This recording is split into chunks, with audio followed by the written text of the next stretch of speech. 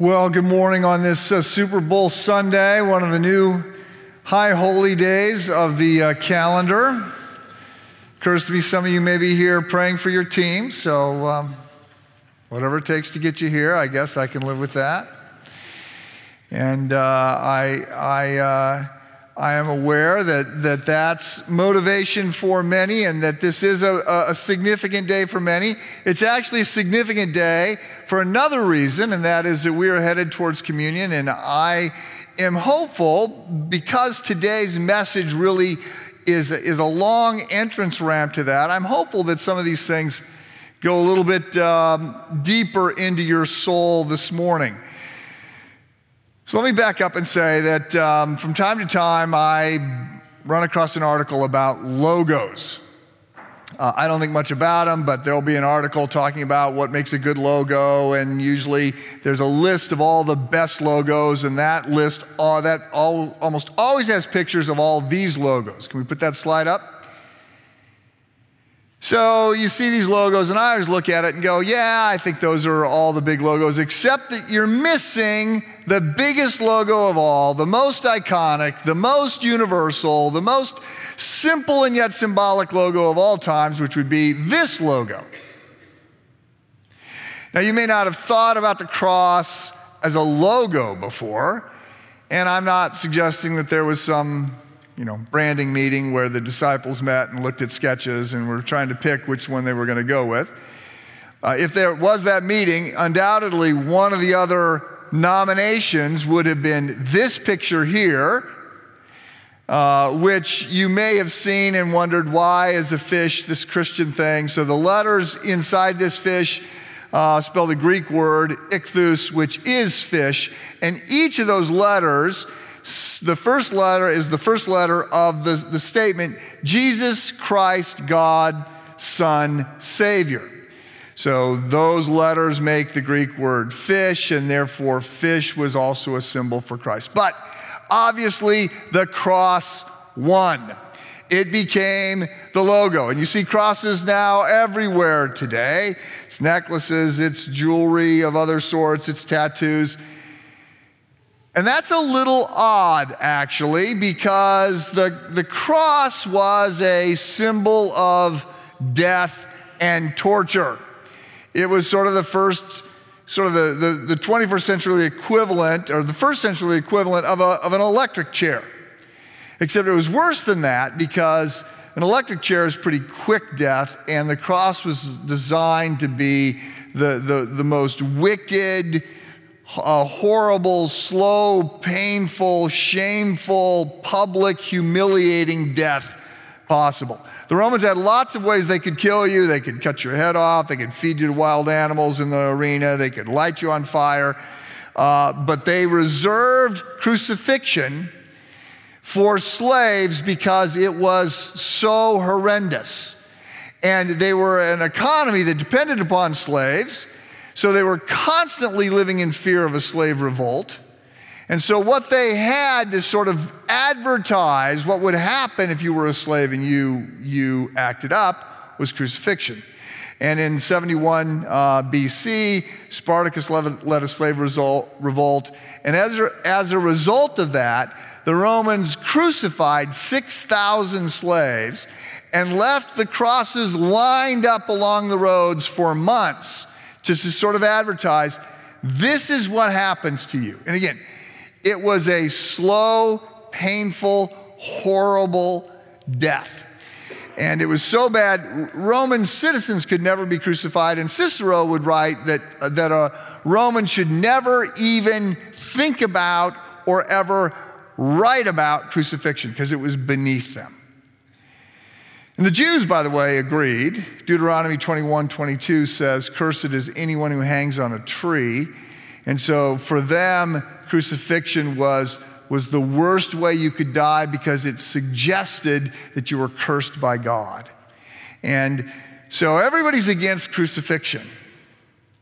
And yet, it becomes the logo for Christianity.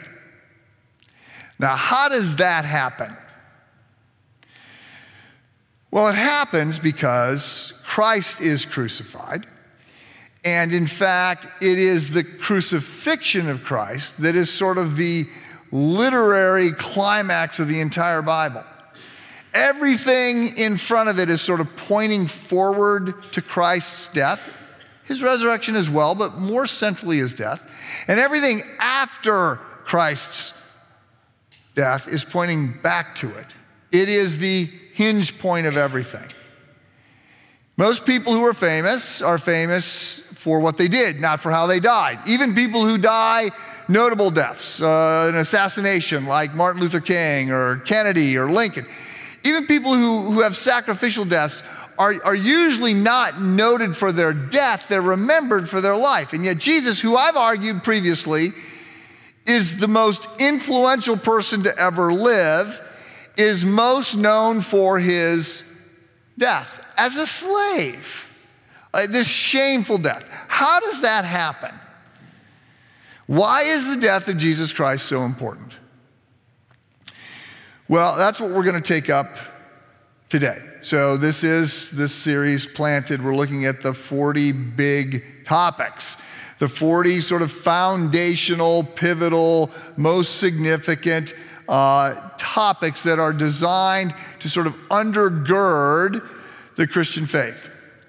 You have a loop that sort of plays in your head. You have a set of assumptions that are always in the background about what matters and what the good life looks like and how you should make decisions and what's going to happen to you. And that's really what we're trying to rewrite. What this is all subterranean stuff upon which you build your life. We all have a set of assumptions about certain things, and we've got to get those things right. And so we're looking at these pivotal, foundational, most significant truths. And one of them is, why did Jesus die? A few weeks ago, we looked at who Jesus was. Last week, we looked at what he taught. And today, it's why did he die? Now, I'm going to suggest there's one big reason, but you ought to know that if you go home today and Google, why did Jesus die? You're going to see all kinds of things. So let me say, some of them we're not really interested in this topic. If you Google, why did Jesus die? Some people will say, well, Jesus died because he ticked off the wrong people, which he did. He gets sideways with the Jewish religious leaders for claiming to be God. They would have stoned him if they were in control, but they weren't. So they turn him over to the Romans. And the Romans, especially Pilate, are persuaded that Jesus is too destabilizing of a force to leave around. And so Jesus is sideways with the wrong people, and consequently, he's put to death. But that's not what we're talking about. Other people are going to say Jesus died because he was crucified, and you don't survive crucifixion. And that's also true. Eusebius in the 3rd century was a Roman historian, and he writes and gives us some description of crucifixion. Enough, by the way, that Mel Gibson could make his movie and sort of demonstrate how horrific crucifixion was. You don't survive it, and that's true. By the way, just as a reference point, if you're being crucified, mostly you're going to die of suffocation. So you're suspended this way, and you begin to slump, and you can't catch your breath. You can't get your diaphragm to exhale so that you can inhale. And so one of the things that they would do sort of mercifully at some point is they would break people's legs, because then the only way you get a breath is if you could pull yourself up with your arms. You can't push yourself up with your feet, and so it would speed up the death process. You could be crucified for days, naked, in a very public setting, dying slow, painful death. And so if they broke your legs, that was sort of speeding things up. But it was a horrible way to die. If you're being crucified, you're almost certainly going to die. Yes, Jesus dies because he's crucified. That's not what we're talking about. We're looking at what theologians refer to as theories of the atonement. So in the 15th century, a guy by the name of William Tyndale, who is translating the Bible out of Latin into English so more people can read it, he runs across a word, and the New Testament is written in Greek, but they haven't gotten back to the Greek at this point, so they're looking at the Latin, and there's this word, reconciliatio, and he needs an English word for it, and you would think that the English word would be reconciliation, and some went that direction, but Tyndale and others agreed with him. The word here, the meaning here is bigger than simply how are we reconciled to God. Like if you're sideways with somebody, what is a reconciliation going to take? But Tyndale said there's more going on here. How does it actually happen? Like how is the death of somebody else reconciling you to God? What is going on here? So he uses the word atonement. At-one-ment is the way some people would look at that. How do we become one? How do we gain that kind of communion again with God? And there have been a number of people who are always trying to distill this down, exactly what it is that happens to lead to at-one-ment with God, atonement with God, reconciliation with God. And as it turns out, when you read the Bible, when you read the New Testament, you see a lot of the New Testament is talking about the death of Christ. And there's all kinds of different metaphors that get used. There's a ransom being paid to someone so that a slave can go free. There is some sort of bond being posted in a court so that a guilty person will be allowed to leave by a judge. There's a victory over evil that is happening. And all these different metaphors in the Bible, all sort of, they suggest that different things are happening. And so you end up with lots of different theories. There's the penal substitution theory, which says Jesus is substituting himself and paying our penalty. There's the Christus Victor theory that says that Jesus is victorious over death or evil. There's the moral influence theory that says Jesus is going to be our example. He's showing us that we should serve and suffer for other people. There's all these different theories. And so what I want to do is I want to focus on the one that I think is the most significant, and that leads us into communion. I mean, you could probably start a fight in a seminary lounge if you walked in and you said, I think that Augustine's theory of satisfaction for atonement is better than Gustav Ahlen's theory, and a fight will break out as people are arguing over these theories about it. But I sort of look on and say, I think what happens is so big and so important and so layered and so mysterious that all these theories and then some are all in play. And we are never going to fully understand this. As a matter of fact, I probably shouldn't say this, but after the sermon last night, I thought, yeah, too much information. I was getting the glassy-eyed look, and so this is a big, significant issue. And so what I want to do is I want to focus in particular on one. Now, just as I say that, let me just note, by way of reference, the Christus Victor theory is excited about the fact that Jesus defeats evil and Jesus defeats death. So Colossians 2:11 says that Christ died to disarm the rulers and authorities and put them to open shame by triumphing over them in him. So this is about Jesus triumphs over evil. We get the same thing in Hebrews chapter 2. Since the children have flesh and blood, he too, talking about Christ, he too shared in their humanity. So Jesus becomes one of us. That's the incarnation, right? Sort of the essence of sin is we substitute ourselves for God, and the essence of the gospel is that God substitutes himself for us, becomes one of us. Since the children have flesh and blood, Christ too shared in their humanity, so that by his death he might break the power of him who holds the power of death. That is the devil. So part of what happens in Christ's death, one of the reasons that Christ dies, is he's defeating evil. Now, He doesn't destroy it yet, but he has defeated it. A second thing that we could say is that he defeats death. Right? That's the whole point of the Gospels, right? They bury him. They kill him, they bury him, and he comes back to life. So one of the big books that was written in the 16th century, it's called The Death of Death and the Death of Christ. Jesus defeated death. And 1 Corinthians 15 talks about the fact that he's the firstborn from the dead.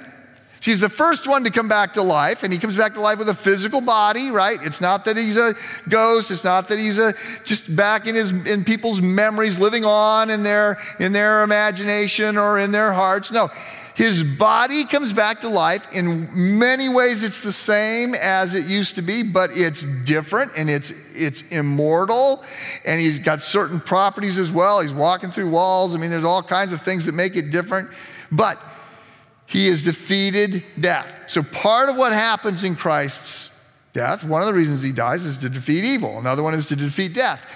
But we see that additionally, he pays our moral debt.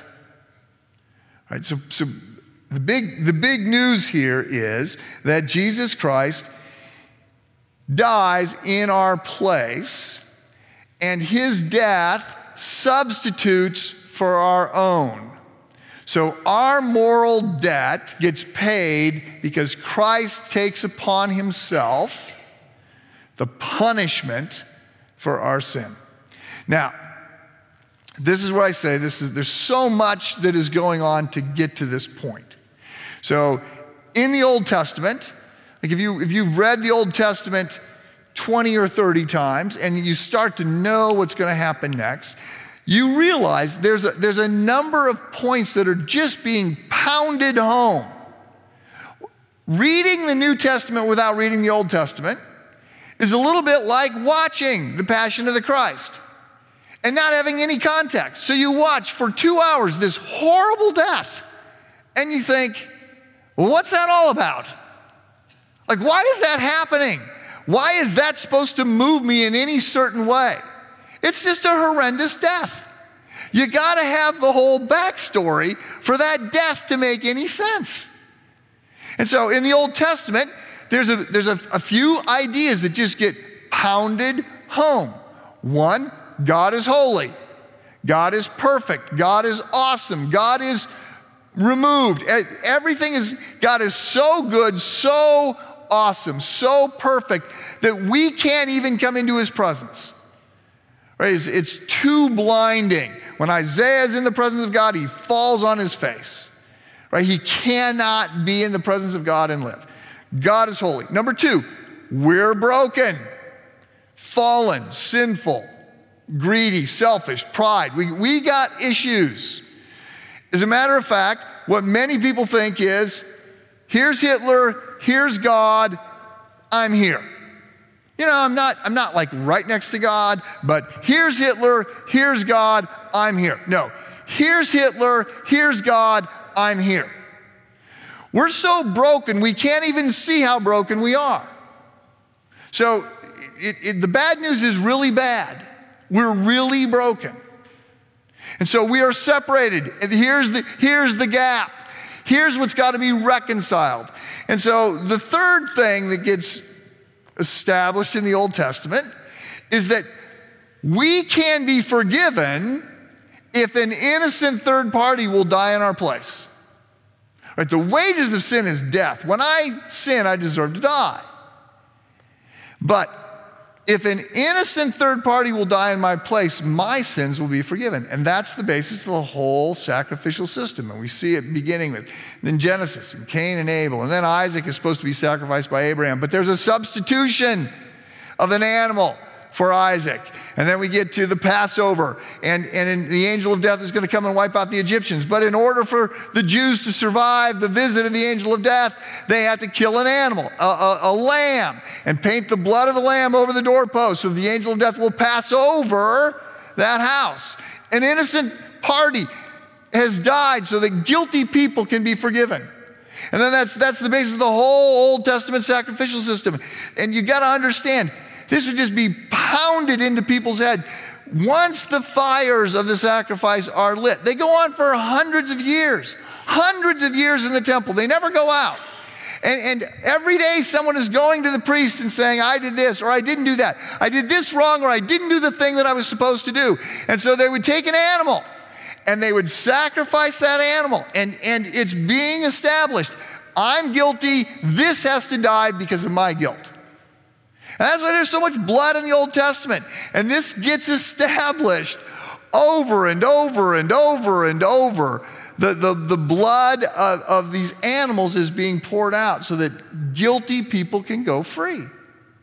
And then there's another thing that we get, just you don't always see it initially, but for some reason, a lamb is significant in all this. The Passover lamb and lambs sort of play into all these sacrifices. Then we jump to the New Testament, and we learn some things in the New Testament. Namely, Hebrews 10:4, that the blood of animals is not sufficient to take away the sins of people.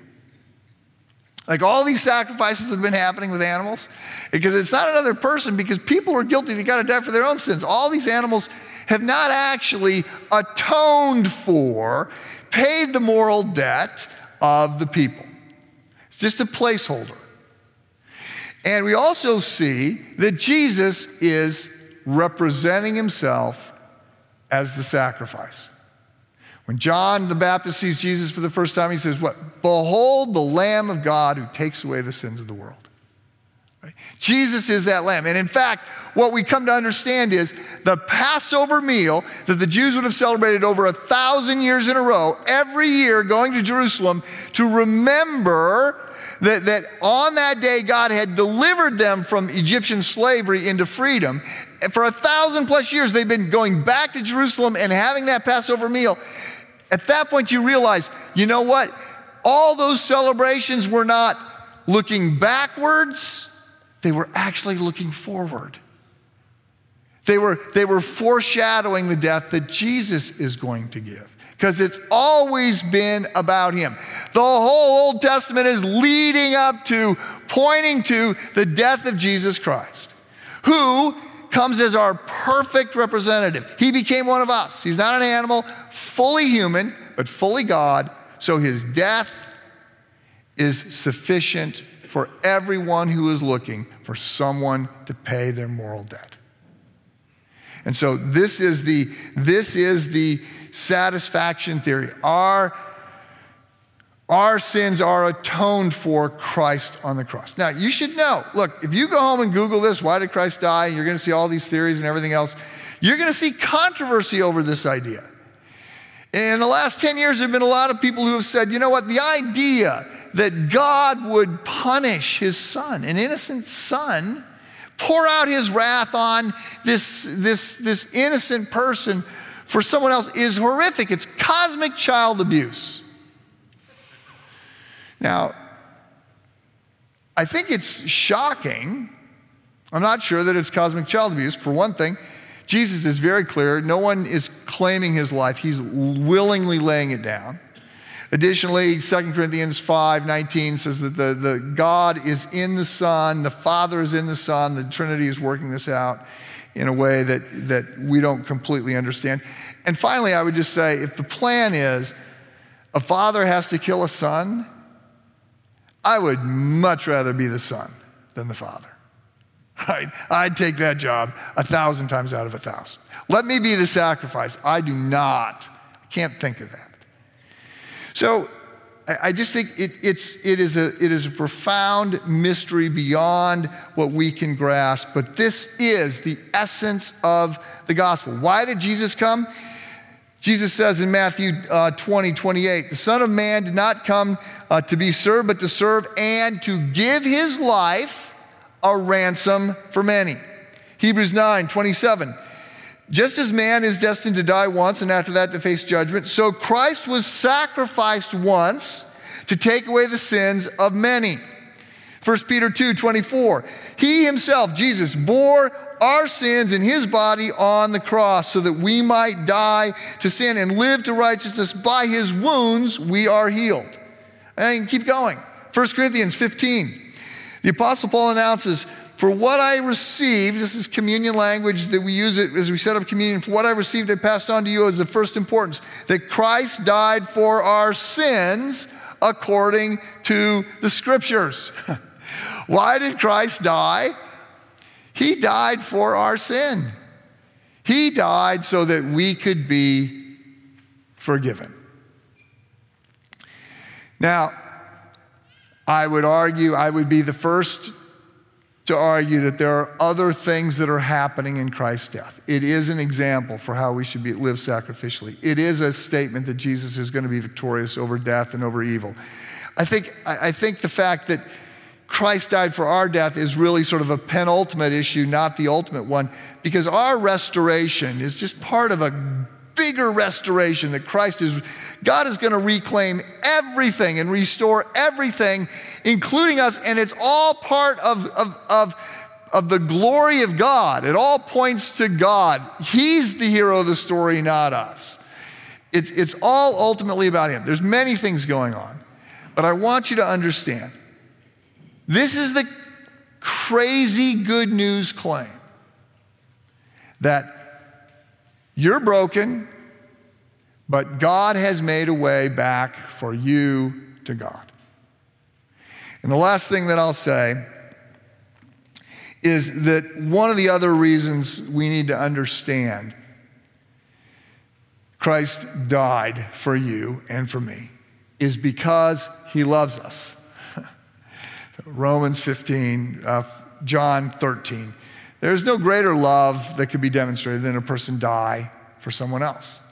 There's no greater act of love than that you would give your life for someone else, and that's what we see in the gospel. God substitutes Himself for you, dies in your place. That is the essence of the gospel. And that is why the cross is the logo of Christianity, is because the cross is the hinge point of history. Let me pray for us.